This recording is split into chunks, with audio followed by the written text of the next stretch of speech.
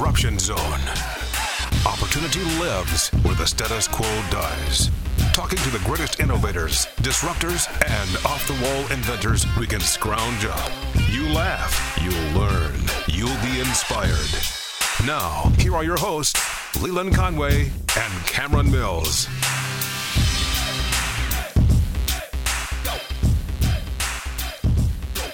As those of you who have listened to me for a long time know, privacy, personal data protection is super important to me.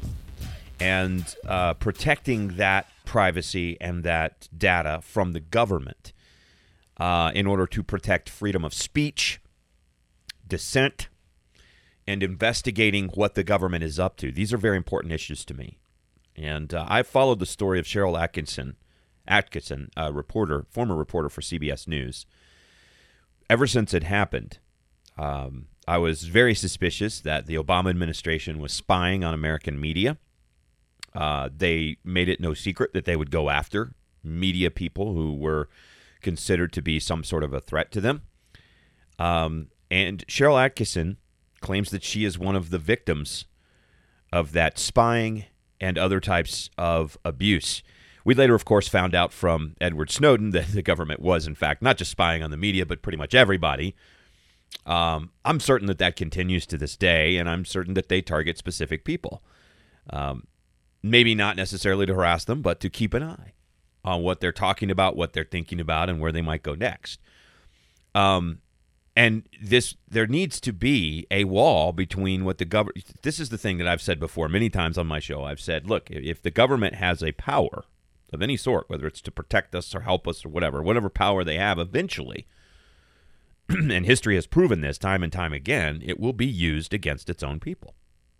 So we have to think about anytime we run to the government for help in our lives, that whatever power we give them to help us will be used against us. And I think we've seen over the last year or so a perfect example of that with what has happened with the COVID reaction, right? I mean, we gave the government the power to do whatever it wanted to keep us safe. It didn't keep us safe, but it has kept us divided and very easy to control. Anyway, I'm just super excited about our guest today. It's Sharyl Attkisson. Those of you who have certainly followed my radio show know that I've talked about her a lot. Those of you who have tried to keep an eye on what is going on in the news and get it from an unfiltered perspective know who she is. She's a former CBS reporter. She's an Emmy-winning reporter.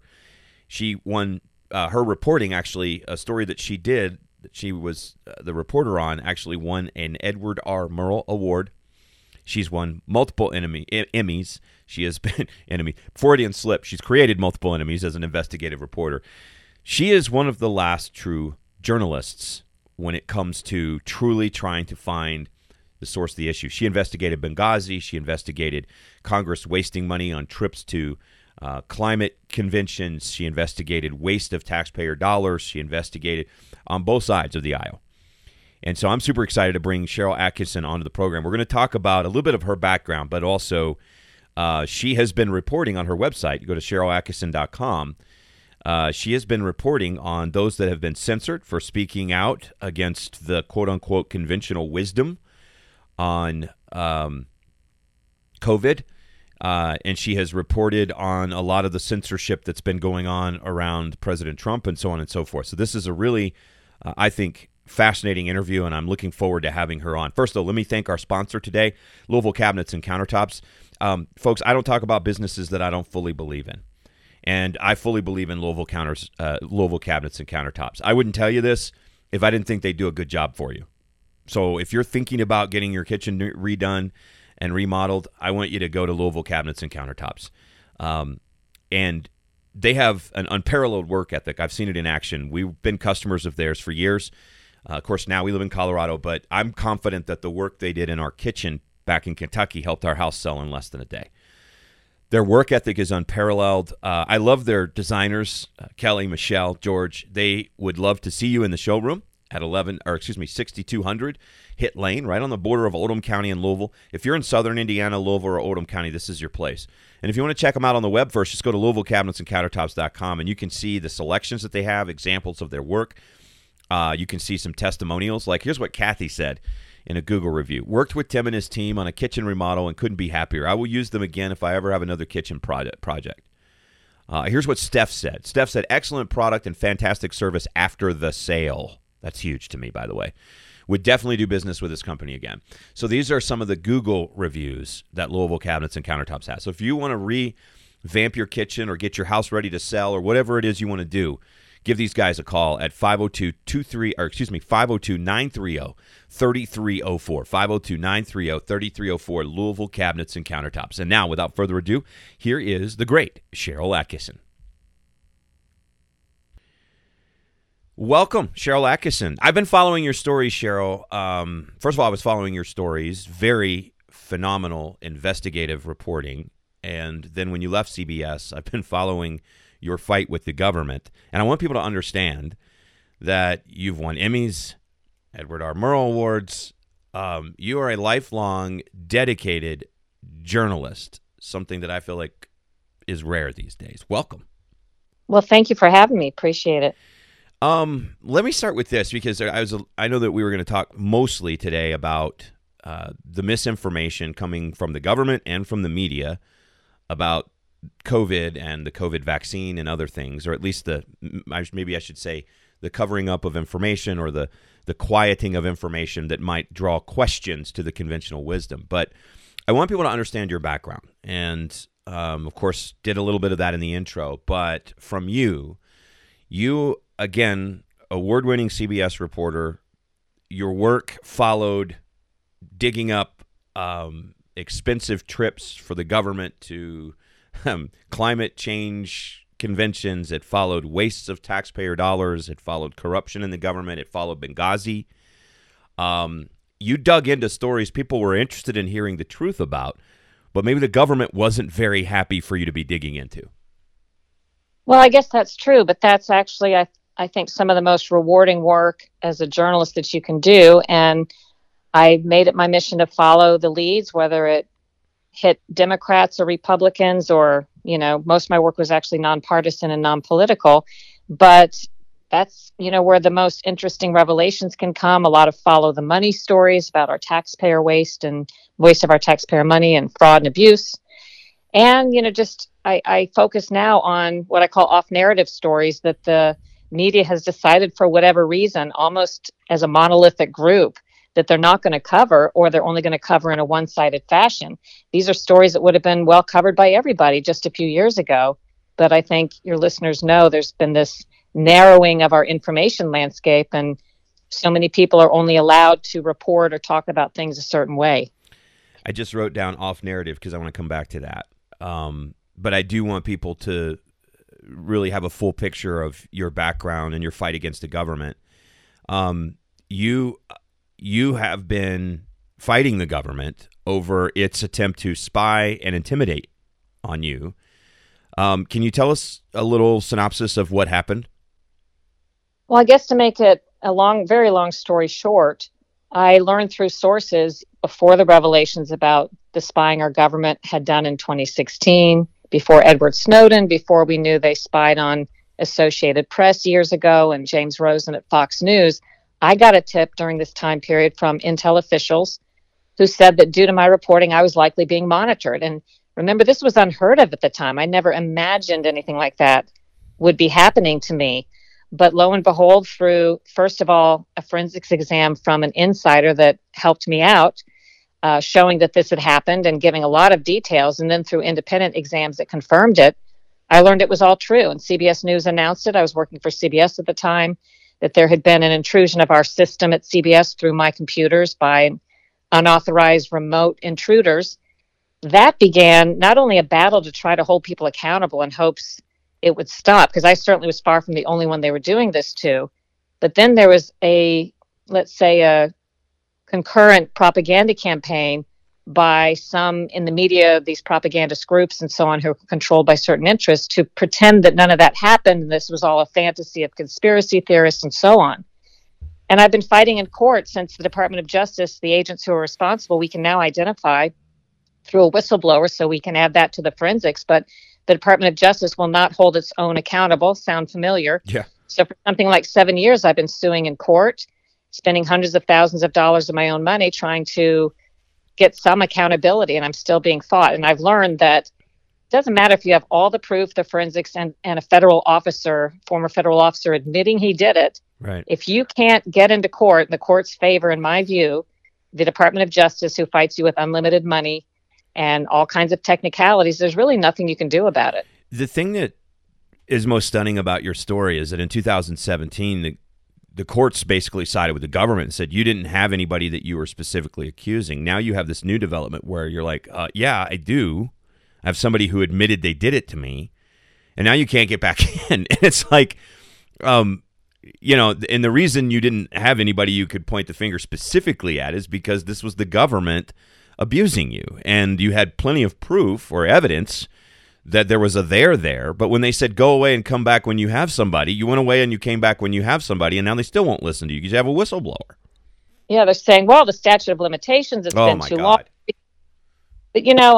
I thought naively, once I had the proof in hand, which happened pretty fast, I thought, wow, I never dreamed I would have forensic evidence that shows the government was in my computers illegally. Right. And I thought that's all you needed. I didn't know that you, the alleged victim, had to somehow do legwork, and you don't have access. I don't have access to the documents inside the Justice Department. They denied every page of discovery we asked for. They refused, and the court supported them on it.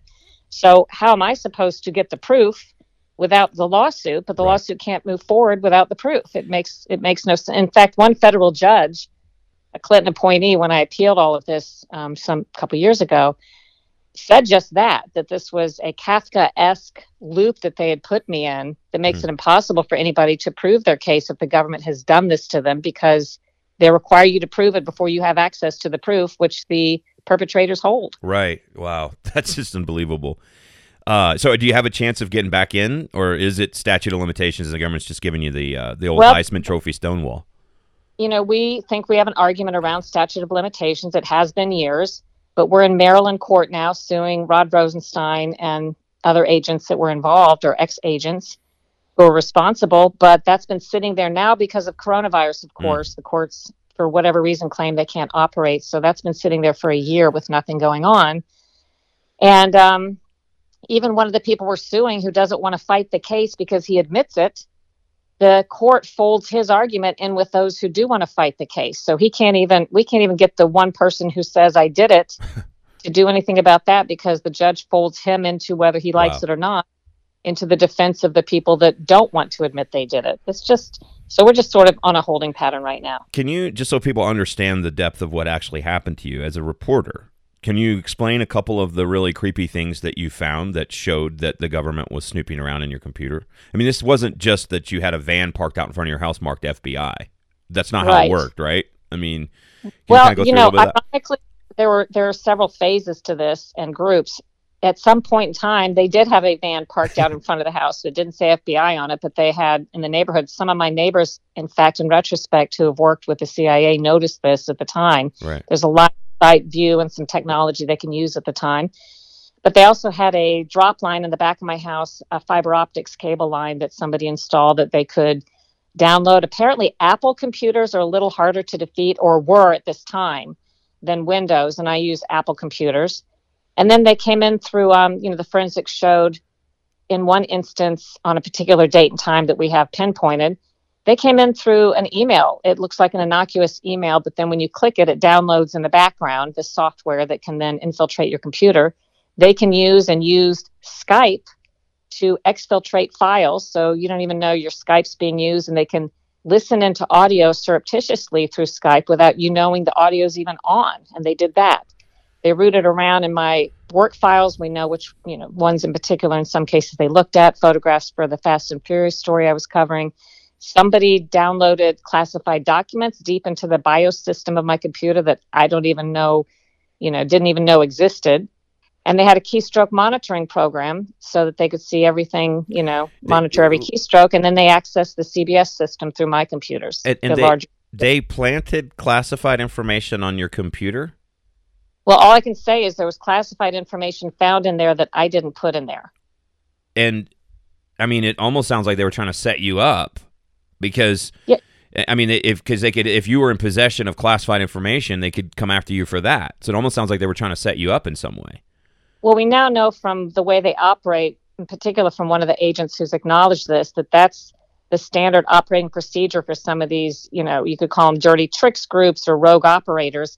In fact, by the way, one of the group that was involved in some of the surveillance of me includes an ex-Secret Service agent. He was a Secret Service agent at the time who's now in prison serving time for doing other bad stuff while he was working for the government on these computer issues. So Wow. These are not great people who are doing this. These are bad guys who are willing to break the law. There's no doubt they do it. Some are in prison for, related stuff already. Mm-hmm.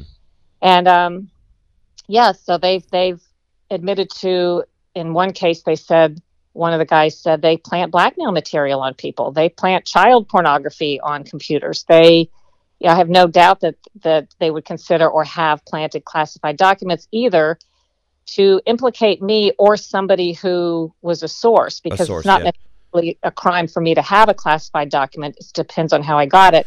And we know during Fast and Furious, one of my main sources, the former ATF agent John Dotson, had said to me at the time that they were trying, he knew actively, or he believed that the government was trying to frame him or make it appear as though he had leaked classified information so they could arrest him or do something to him. So who knows if it was a part of that. Do you think they're still surveilling the media now? Yes. I mean, I don't know how, but I think there was more than one operation. Mm-hmm. I think this has been broad and widespread for many, many years. It didn't start under the Obama administration, although it may have expanded due to expanding technology. I think some of it's done probably outside of the country. They have a million ways to do it, and it's not hard. And since nobody's been held accountable, even when caught, even when they got caught doing these things, for example, I have the proof, or with what they did in 2016, if nobody's ever held accountable or prosecuted, why would they stop? There's no reason they would stop. There's a fascinating episode of Joe Rogan's podcast, which I freely admit I listen to all the time, where they were talking about those, you mentioned the foreign companies, most of them based in Israel and some of our other allies, that have developed, they do those fake emails, right? So they'll send you a text or an email. All they need is your phone number. So somebody gives them the phone number, then you open the text thinking it's a normal text. You click a link, and next thing you know, they've got your phone. They've cloned it. Bam, done. Yeah. And they do that through email as well. And one of the ways that and I guess one question I was going to ask you, do you think it's, when you say the government, is it the overarching government, or is it particular actors in the government who don't want what they're doing to be uncovered? So in other words, is it widespread, or is it particular actors who have connections with other actors and organizations within the government who have this power, who can then go after somebody in order to keep whatever their misdeeds are quiet? I think it's all of the above. What I've learned over the years is the government and intel agencies are tripping all over each other on cross operation. They're running into each other. They're arresting people out west for smuggling drugs that one agency finds out as a source of the other agency that finds out is working as a confidential informant for a third agent. Everybody's tripping all over each other with these operations. It's kind of ridiculous. And I'm quite certain that with all of the details we know about of members of Congress and journalists and innocent Americans who've been surveilled, that this is not something that's small. Right. And one of the federal agents familiar with one of the programs said his program alone was doing this to hundreds of people, when they were to me. So I don't think it's a small thing. Yeah, and when I said in the intro, I was like, one of the things we have to remember is whatever power we decide to grant the government, it will eventually use against us. And so, we've seen a big example of that during this COVID thing, where we've gone to the government and said, protect us. And we gave an enormous amount of leeway to our government. And now it has used it in a way that has advanced a specific political agenda and has divided us and kept us very afraid. And now it's easy to control us. And I think that's one of the dangers when you talk about all the power that the government has now, the tools that they have at their hands, and you got all these different bureaucracies running all these different directions. I mean, thank God they're tripping over each other. Otherwise, it would be organized. I mean, can you imagine if someone like Stalin or Mao had the tools that our government now has in order to, suppress public thought? In a way, we're actually seeing that play out in China right now. Well, I'm not so sure we're all that far off of it. The thing that frightens me the most is there's certainly a lot of good people who don't do that, who work in government, but they've seen quite clearly that there are no repercussions for those, including some fairly high-ranking, that get caught doing it. So what do you think their takeaway is? And I think that's why we haven't seen more people step forward. I have good information that I believe that shortly after the Trump election, initially, FBI agents did come forward and talk to members of Congress. In fact, they specifically went to Republican-led committees to tell some of what they knew. Well, guess what? Some of the Republicans gave these names to the Department of Justice, that they were required to. Well, that got back almost immediately to the FBI, and that stopped, the notion that anybody would come forward. And then they've turned around and seen nobody punished, not the general counsel that a lot of insiders said at the FBI was allegedly a bad guy and did get caught allegedly doing some things, but nothing happened to him. The one lawyer that did get caught doctoring a document, this is really one of the worst violations of public trust in his job I can think of, was given just the tiniest charge in probation, from what I understand, rather than, I think you could have imagined a charge that involved, sedition and fraud and fraudulent documents, all kinds of things. And they just let him off with not even a slap on the wrist, I think, in the view of many. So this is what happens, and government insiders who are honest see this and know who's going to win ultimately. They're not going to come forward and talk about this. Well, the Snowden revelation wasn't new. There were people before him who had come forward and said the exact same thing, and their lives were destroyed. The only difference was that Snowden got out of the grasp of the U.S. government and was able to get the information into real journalists' hands so that the American people could know, and now has to stay out of the grasp of the U.S. government in order to stay alive, essentially. And that's the only way he was able to get information out that had already been suppressed when others had come forward with it. Yeah, I had done a timeline. It's on my website still somewhere at SharylAttkisson.com, I think under investigations, but timeline of government surveillance abuses, just the ones we know about. You got to imagine we only know about from time to time a teeny fraction of what happens. This stuff dates back a long time with Congress getting spied on illegally by our agencies and having stuff leaked out, for political purposes when they were doing something, members of Congress doing something that certain people didn't like. We know that Clapper, the former director of national intelligence, James Clapper, gave false testimony to Congress about surveillance. We know John Brennan's agency, when he was at the CIA, spied on the Senate Intelligence Committee staffers, denied it, later got caught and admitted it and apologized, but was allowed to stay on the job. I mean, there are so many examples that tell us exactly what's been going on behind the scenes for many years, and yet with impunity, the people just apologize and live to. And actually, after these incidents, they usually get their power expanded. I just can't figure that out. Congress will vote to allow more power or renew the surveillance authority that they abused or whatnot. Yeah, they either get their power expanded or they get a fat check from CNN. Yeah, exactly. They can go be a pundit. And I want to transition real quick here, but I do have one other question on all of that. What story do you think it was that you were digging on that got them so scared that they would make a mistake that would expose themselves? I think I was already being surveilled when I was doing stories about vaccine links to autism, with the pharmaceutical industry / government very, very concerned and upset about those. A lot of people were covering those back then. And then I think what really jump-started us into them being a little bit sloppy was Fast and Furious. And right before that, quite frankly, I was doing so many stories that I know they didn't like, but I was also doing stories on misuse of our green energy money, our taxpayer money after Solyndra. They kind of were going ballistic over that. We knew the administration was trying to stop those stories. But it was during that time period of the energy stories and Fast and Furious that not only do we have internal emails now from the government talking about me and trying to stop my stories, we have forensic evidence that show the date and the time and the method and what they looked at when they were coming in during this time period. Then there was what my forensics experts call a separate phase of surveillance about the time I started covering under CBS assigned me to cover the Benghazi attacks. So there was more going on, on the follow-up to Fast and Furious when I was doing Benghazi shortly before the election. Benghazi seemed to be a real hot rail to touch. Chris Bronto's a friend of mine and been on the podcast a couple of times, and I've been fascinated with that story and how we could, how much effort very publicly and overtly to literally misdirect the public. I mean, it was a sloppy effort. I mean, that whole video, the YouTube video, was just laughable.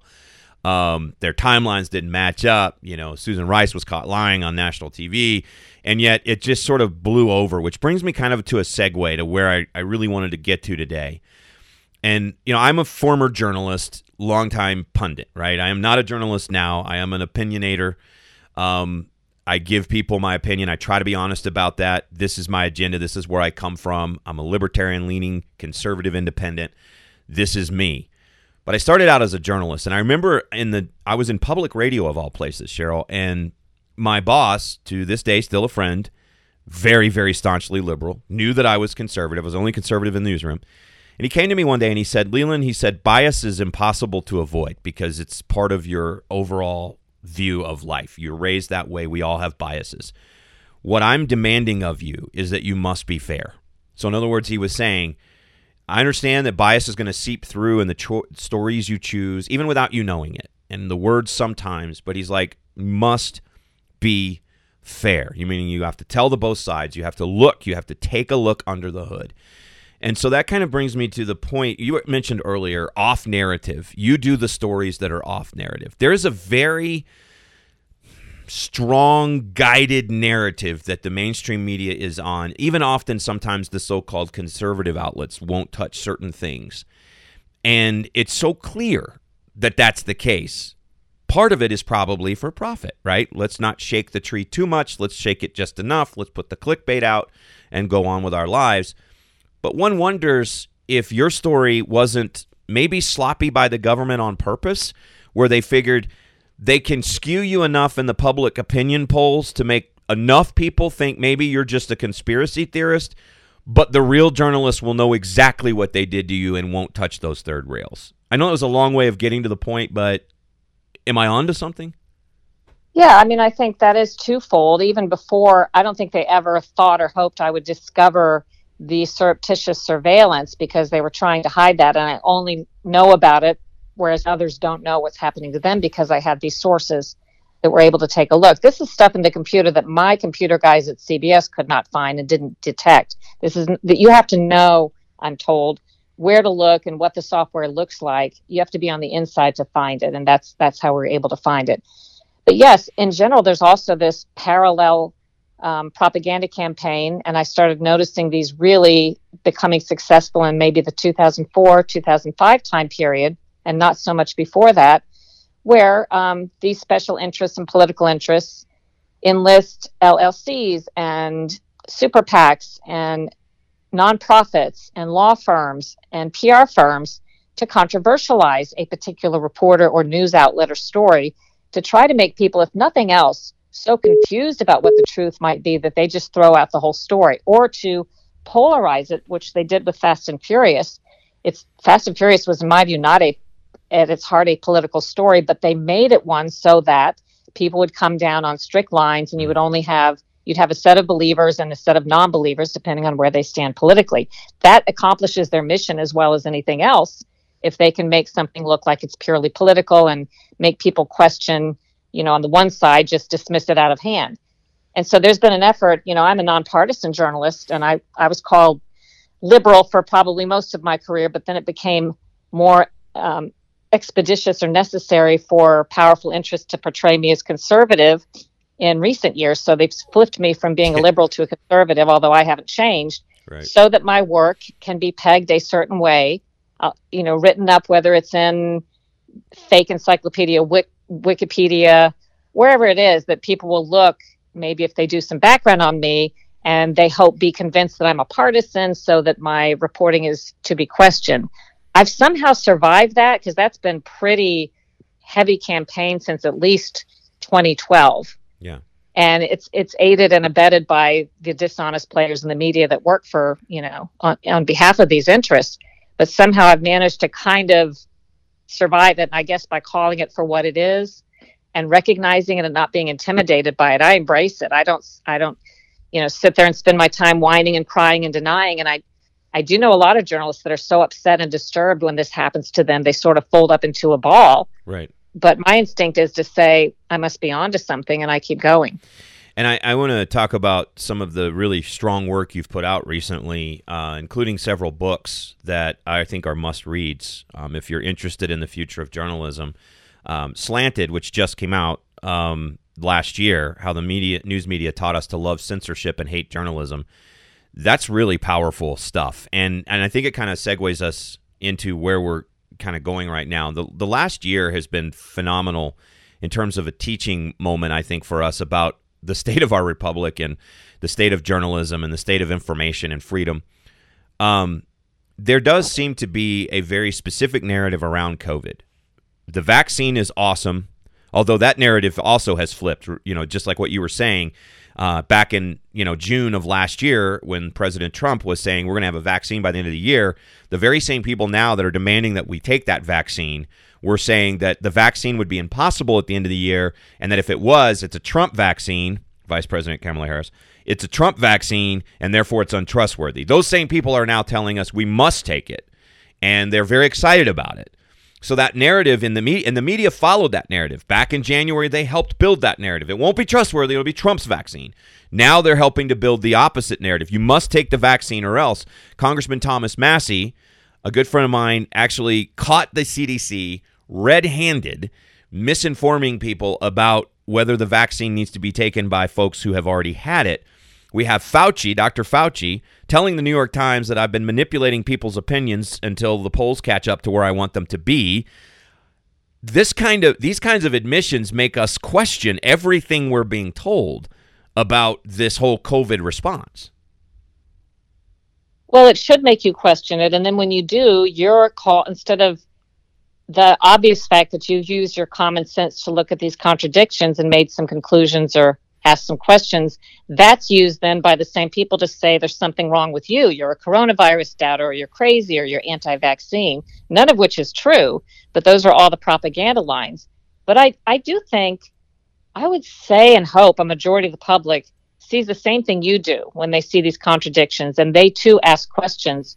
The problem is the questions are not always healthy, but the problem is the government then looks at you and says, why are you doubting masks, without understanding that they're the ones that created the doubt? They have to take responsibility for when you put out wrong information or false information or insist you know something you don't yet know, and then completely change it as if, and put the former information down the memory hole. And you don't think that thinking people are going to wonder, well, which time was the lie? Were you lying then or now? What can I believe? Right. People should have a healthy skepticism of this machine that seems to think, and public health has really surprised me as I've learned more over the years, they think their job is to convince you to feel a certain way and to be confident about whatever they want you to be confident about, not really to tell you the truth about stuff. And that's a hard thing to learn as a reporter, a hard thing to recognize that you're getting false information sometimes from these revered public health agencies that you would like to think and hope, since you're paying them and they work for you, that they're looking out for your best interest. They're not always doing that. And they may do some great work, but it's undermined by the times when some officials are putting out false information, like what Congressman Massie discovered, and then it undermines people's faith in a lot of what they do, even when they're telling you the truth. Yeah. I was actually banned from Facebook for 24 hours because I posted, these were all factual statements, and now, of course, even the mainstream is talking about what I said, but I posted and said, if you really want to either avoid COVID or mitigate its effects, exercise, cut out sugar, because sugar is driving bad immune systems, and take vitamin D and zinc. And Facebook literally banned me for 24 hours for violating standards and misinforming people about COVID. Now, of course, every doctor in America is prescribing D and zinc. But it's fascinating to me that big tech jumped in on this. What do you think is driving big tech? Is it because it doesn't seem to be a need for profit? It shouldn't matter to their profits one way or another whether people have free speech on big tech. It's driven by something else, and it's very concerning. It's almost like this group mob mentality that once we're told what the government wants us to say, then those companies that have the power to do so are going to ram you into into those confines and keep you there. And woe betide anybody who dares to step outside of it. What's driving it? Let me explain. I've pieced this together. You know, big tech had issues with privacy and other stuff before 2016, but they did not try to step in and fact check and control our information, do the fake fact checks and the censorship until they were lobbied to do so by the left after Donald Trump, you know, toward the time when they thought he might win the presidency and after he did win. They admit, including David Brock from the propaganda smear group Media Matters, acknowledged and bragged to donors shortly after the election of Trump that he was responsible, or his group, for getting Facebook and convincing them to go after fake news, which they defined as conservative news, and in every instance at that point. There was a nonprofit started called First Draft about the same time period that introduced the concept of curating our news online. People hadn't been asking for that. This was a new propaganda concept where they spent the last 4 years trying to create a market to make us think we wanted our information curated and filtered. And they did quite a good job at it.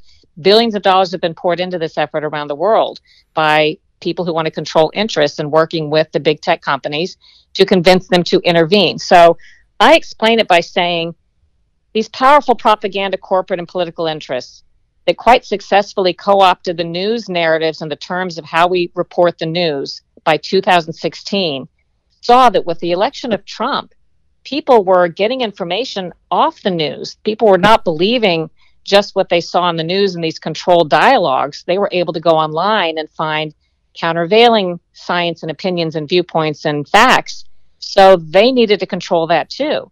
It's the same cast of characters that successfully, in my view, infiltrated the news in the past decade and a half, that got busy on the internet in the past 4 years. And now, it's pretty incredible. I never would have guessed, if you had asked me, that journalists would be cheering on, as some of them do, this censorship of information online and on the news, where they're arguing and saying certain views shouldn't be seen, that the president, Trump, or former president, when he speaks now, that his videos shouldn't be posted or allowed. This is stunning. I just would never have guessed it. And yet it's being supported by news organizations who are either doing nothing about it or cheering it on. And to me, it's very transparent attempt to control the narrative and the public's opinion, because these interests no longer just want their viewpoint out there. They want their viewpoint or their facts as they see them to be the only ones that you can find and believe. And everything else is to be hidden or controversialized, or people are to be punished if they talk about them. You talk about, I think one of the most stunning developments is after this past election, it's almost as if these powerful forces are trying to criminalize the notion of saying the election wasn't fair or that it was stolen, which anybody has a right to think or say, but not so much now. I mean, if you look at it and how people are being treated for simply saying what they conclude, and whether they're right or wrong, they're allowed to say it and think it in this country. At least they used to be. Right. But now even the most basic expression of thought and opinion and science and everything else is getting heavily controlled. Yeah, it's terrifying. And I think what terrifies me the most, and I don't know if maybe part of the problem is that so many of the new generation of journalists are coming from a completely brainwashed one side of the political spectrum point of view, so that, it's almost taboo to try to bring the other side of that. I don't understand what has eroded journalism's strength. I mean, I get everything that you said about big tech, and it makes sense. I mean, big tech makes money. Most of big tech doesn't pay any taxes, right? So they have a vested interest in doing whatever the government wants the narrative to be. And if you look at government, it's mostly left-leaning, even when there's a Republican in office. The bureaucrats, the people who really run the government, Thomas Massey will tell you this, the people who actually run our daily lives are all leftists. That's who stays over after the Republicans are long gone, and so on and so forth. So it makes sense, but why does it make sense that, like, from your perspective, why has journalism thrown full in with that? Why has journalism forsaken even the appearance of fairness and balance? Well, I think it's a complex equation that I've traced in my first two books, which is Stonewalled and The Smear. But I think The Smear in particular talks about how journalism came to be what it is today versus what we used to think of it as. We were never perfect. But as you know, we used to, at least as you as a former journalist know, that we tried to keep some semblance of a firewall between news and opinion, right, and tried to have objectivity and neutrality. But I trace in the smear a very concerted and organized, I even have dates and names of how this happened, effort to infiltrate news so that you don't just have traditionally trained journalists working there. You have the people that the propagandists who want to control the news. And they're not just influencing us from the outside. They figured out how to, make us think certain things by going through third parties and nonprofits that don't look like what they are, to try to look like the news is a certain way and so on. But we ultimately hired them in our newsrooms. And I talk about that in Slanted. They work inside newsrooms now, which is why when you see a place like CNN make egregious mistakes that would never have been accepted when I worked at CNN, back when it was a news organization, on a daily basis, they're making mistakes and problems or violating journalism tenets, and yet nobody's punished routinely. And that's because they're accomplishing the goal. If you look at them now as propaganda outlets, which is what they are, instead of journalism groups, it all makes sense. Right. I mean, that's only, light under which it makes sense is if you see that they've been successfully transformed. And you talked about financial interests. When I saw CBS making some decisions about stories, certain people at CBS, not in the best interest financially, against stories that were actually quite popular and drawing viewers, I realized there was something much larger at play with these powerful interests seeking to shape narratives that didn't just have to do with finances. I don't think, in my view, that's not the driver behind all of this, which a lot of people blame, but I don't think it's a financial driver. I think it's bigger than that. Is it political? Political and corporate, and those interests intersect.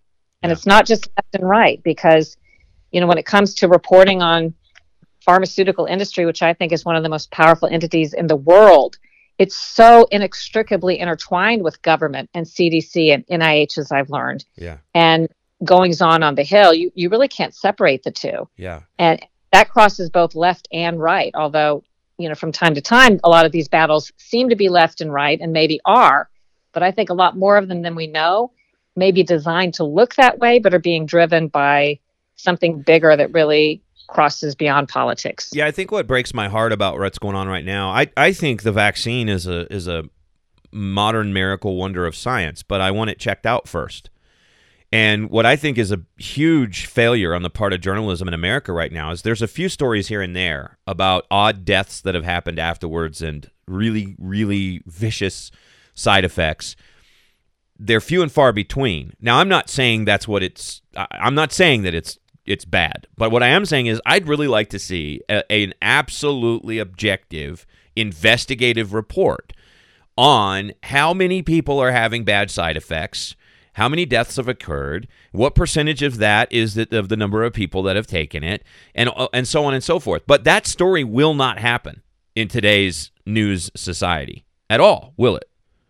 Well, I've dabbled around the edges of that, not in any comprehensive way like you're talking, but I've culled through the adverse events reports after vaccination on the system and discovered clusters of mysterious deaths after vaccination in Kentucky and other places. In Kentucky, I think it was Kentucky, or could have been the second nursing home, there were 4 deaths in one day, 2 hours after vaccination.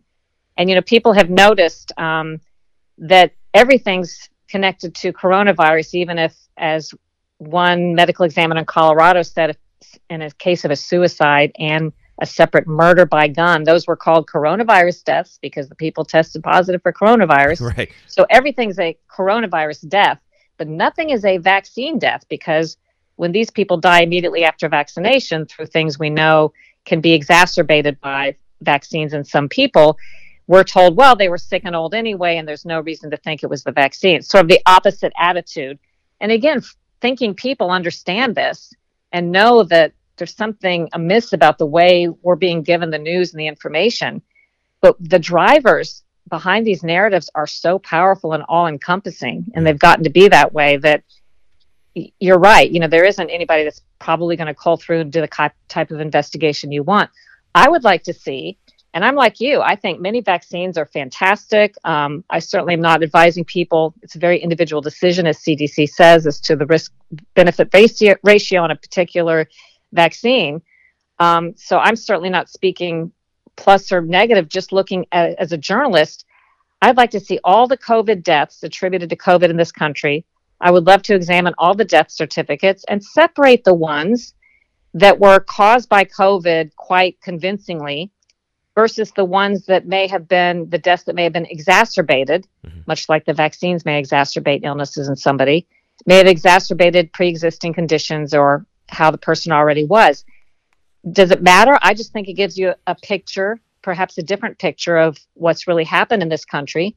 And then I'd like to know how we're counting things versus how other countries are counting them, because we compare them all the time. Right. But we really have no baseline to know how individual countries are counting versus us.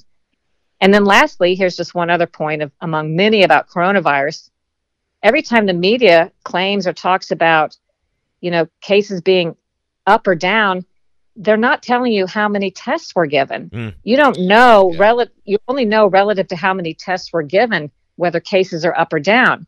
And as many, many more tests were given in this country, cases probably were spreading, but there was no attention given to the notion that when you test more people, you're going to get more positives, and you have to adjust for that when you're trying to say what's the relative impact of the disease in your country, and nobody's doing that. So these simple things that I've talked off camera with scientists and virologists about, and they agree with them, but don't want to speak out about some of these mistakes they see for fear of, they say, being smeared as a coronavirus doubter, which they're not, right, or for fear of contradicting the revered Dr. Fauci. And I've been told that personally by 3 scientists who work on these issues, that they're afraid of speaking out about what they see in public that's wildly wrong, that's being reported by the media or being said by public health officials. And I think that guy has this is just my personal opinion, but I think that guy has a vested interest in the fact that he was somebody nobody in normal society knew the name of prior to COVID. Suddenly he's famous. And I think when the virus goes away, or when its seriousness goes away and life goes back to normal, his relevance goes away. And I think there's people that are truly hanging on and clinging to that. Let me tell you a little bit more about that. Okay. And these are just I've confirmed, because there were a lot of rumors going around. I try not to address stuff I don't know something about, and I don't know much about a lot of stuff. But I looked into rumors about coronavirus.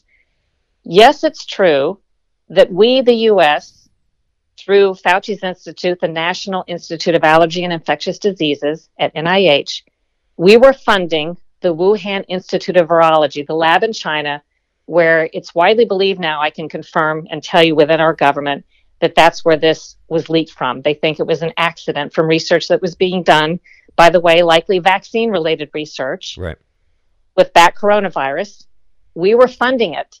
And in fact, a year before this release, our own State Department, the Washington Post, printed these cables maybe 8 months ago, got very little notice. I don't know why.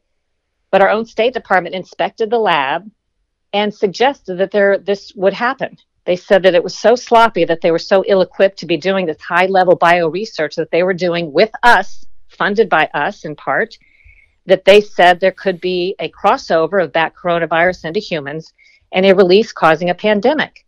Wow. So this traces back to us, if that's true. This traces back to the United States. And research that scientists, when I've asked about this, who know something of it, they don't understand why we were, researching and partnering with the communist Chinese, who are not independent. They work for their state government, who have a very sophisticated bioweapons program, by the way, why we were partnering with them. And to my knowledge, since then, the Wuhan lab has never let us in for the inspections that we've been asking, and yet we continue to fund them. Right. So a lot of this doesn't make sense, but I think, when you talk about Fauci and others defending and trying to controversialize those talking about a possible tie to Wuhan, there could be more to the reason they don't want us to talk about that than just, what appears to be on the surface. Sounds like we need a good investigative reporter. Well, I hope to be writing all this up soon. I just haven't. I now have almost all the information I need, and I have to just sit down between my other jobs and publish. Although I will tell you that more and more journalists, including not just me as a nonpartisan, but there has been some left-leaning reporting that has concluded exactly what I told you. So it's now not even as controversial. If you'd have said this a year ago or 9 months ago, right, you were going to be labeled a conspiracy theorist and a coronavirus doubter. Yeah. But now it's coming to be around that even the left and the right-leaning press are coming to these conclusions because I'm sure they have some of the same sources I do. I did and notice, sense, you know. Yeah, I did notice that the WHO was like, oh, there's nothing there at Wuhan. And then basically for the first time in a long time, I saw the whole media pushing back. No, the U.S. government thinks there is, you know. Yeah. And I was like, well, that's at least a good sign that at least on the issue of, because the WHO is obviously in China's pocket, in my opinion. But yeah, I mean, at least there's some pushback there. So it'll be interesting to see how all those stories play out. I want people to check out your books, Stonewalled, The Smear, and Slanted. Your website is also, make sure you spell Sharyl's name right. It's Sharyl, and then it's Attkisson, Attkisson, SharylAttkisson.com. And, of course, the books. Let me just ask you one sort of closing question. How do we fix journalism and the narrative problem that we have in America right now? Well, by the way, if you misspell my name, it'll still probably come up on the search. Okay. And I also have a Sunday TV program we feed to 43 million TV households on ABC, NBC, CBS, Fox, and so on, called Full Measure, which you can watch replays at fullmeasure.news. But how it's fixed, I think this is a complicated equation because we needed to work on this starting 15 years ago, this control of our information in the news, which I even suggested at CBS to our lawyers when I started seeing this, that we start developing strategies. But we're just too busy covering the news, and they're a multi-billion-dollar industry trying to control us. So who wins? But I do know that there are three groups of people working on solutions. There are journalists who want to report fairly. They just don't have the way or the ability to now. There are investors who want to invest in fair journalism, but they don't know where to put the money. And then there are technical experts working on the problem of how can you report like that and not be deplatformed. And I do think, being an optimist, that in the next 4 years, these people will come together and find some solutions. I don't think you'll fix what we have, but I think there will be, alternatives and ways to find real information out there beyond this. I think we're at a really low point in terms of how controlled everything is becoming and how accepting people seem to be of it. Right. And I hope we'll pull out of it. And I think there will be some technical solutions and some partnerships in the next 4 years that could help. Well, and I also think cancel culture is going to fold in on itself. I think the vast majority of Americans think it's ridiculous. And I think at some point it's going to go the boy who cried wolf, and it's just at some point people are going to give it the old stiff arm and then start looking for those solutions and partnerships that you're talking about. And I think we're starting to see that as we speak. Yeah, I agree. Does Amazon still sell your books, or have they tried to cancel you? Because I know Amazon is canceling books left and right if you're not the right. Last time I looked, they are. It's also available on every bookseller and at HarperCollins and at libraries. So far, the last line in my book, the last one said something like, I think I left with some hopeful signs, but then I said, if not, people will tell you in the future that this book was never written. Yeah. And I just didn't realize how fast we'd be getting to this crazy place where that doesn't sound outlandish anymore. It sounds like that's something that could really happen. So yeah. I encourage everybody, if they're listening to you, they probably already think this way, but speak out. Don't be bullied by those who want to control your opinions and thoughts and make you think that, you're in a minority and you don't have a right to speak about certain things. Hang in there and search for facts and search for information. Don't be bullied. Totally agree. And by the way, Amazon does still have your books up, so you can go there and just type in The Smear or Slanted, and it'll take you right to those, and Stonewalled as well. Sharyl, thank you. It's been a pleasure. I've followed your career. I'm fascinated by courageous people who stick out like sore thumbs, and you do, and I love that about you. So I really appreciate you taking some. I know you're crazy busy and in high demand, and I appreciate you taking a few minutes to chat with us. Well, it's a compliment. Thank you for having me. I appreciate it. All right. Have a great day. You too. Bye. All right. That was fascinating. It will be interesting to see how much of what she is onto plays out. But I got to tell you, if you don't have people like that asking those questions, you will never get the answer. What is that old statement? You miss 100% of the shots you don't take. Well, we miss 100% of the information we don't dig for. Bottom line. So thank goodness there's still a few journalists out there. But what has happened to her, especially at the hands of the government, has just been unbelievable. There's nothing else I can say after that. That was a fantastic conversation. So I'm going to leave it at that and thank our sponsor, Louisville Cabinets and Countertops. LouisvilleCabinetsandCountertops.com. Check them out. I don't talk about businesses I don't fully believe in. This is a business I believe in. I've been a customer of theirs twice, our kitchen and our master bathroom. But don't just take it from me. Take it from Bill, who on Google reviews said Louisville Cabinets and Countertops did a remarkable job, professional quality, honest and informative consultations, and reasonable prices. Guys, that was exactly my experience with them, and it's why I'm proud to partner with them. They were a big sponsor of my show in Louisville. They're a big sponsor now, and I really appreciate them. Call 502-930-3304, 502-930-3304, and stop by and see at the showroom, 6200 Hit Lane. George, Michelle, Kelly, they're the designers. They can help you out with that. They even have high-quality, affordable cabinets in stock if you're a do-it-yourselfer or a contractor. Go to LouisvilleCabinetsandCountertops.com. Thanks to my co-executive producer, Cameron Mills, who does absolutely nothing and is a big lazy butt. He's going to be on the show soon. Also to JP Web Design and Dynamics Audio Productions in Lexington, Kentucky. And thank you to you, the thousands of you who download these episodes weekly, the thousands of you who listen to the podcast. Please share it with your friends. Apple Podcasts, Google Play, iHeartRadio. Please give it 5-star reviews. That's what makes them push it out to even more people, so we grow the audience that way. Follow us on Twitter. It's at Leland Show and at Zone Disruption, and on Instagram, it's at Great Lelondo and at The Disruption Zone. Thank you guys for listening. I'm Leland Conway, The Disruption Zone.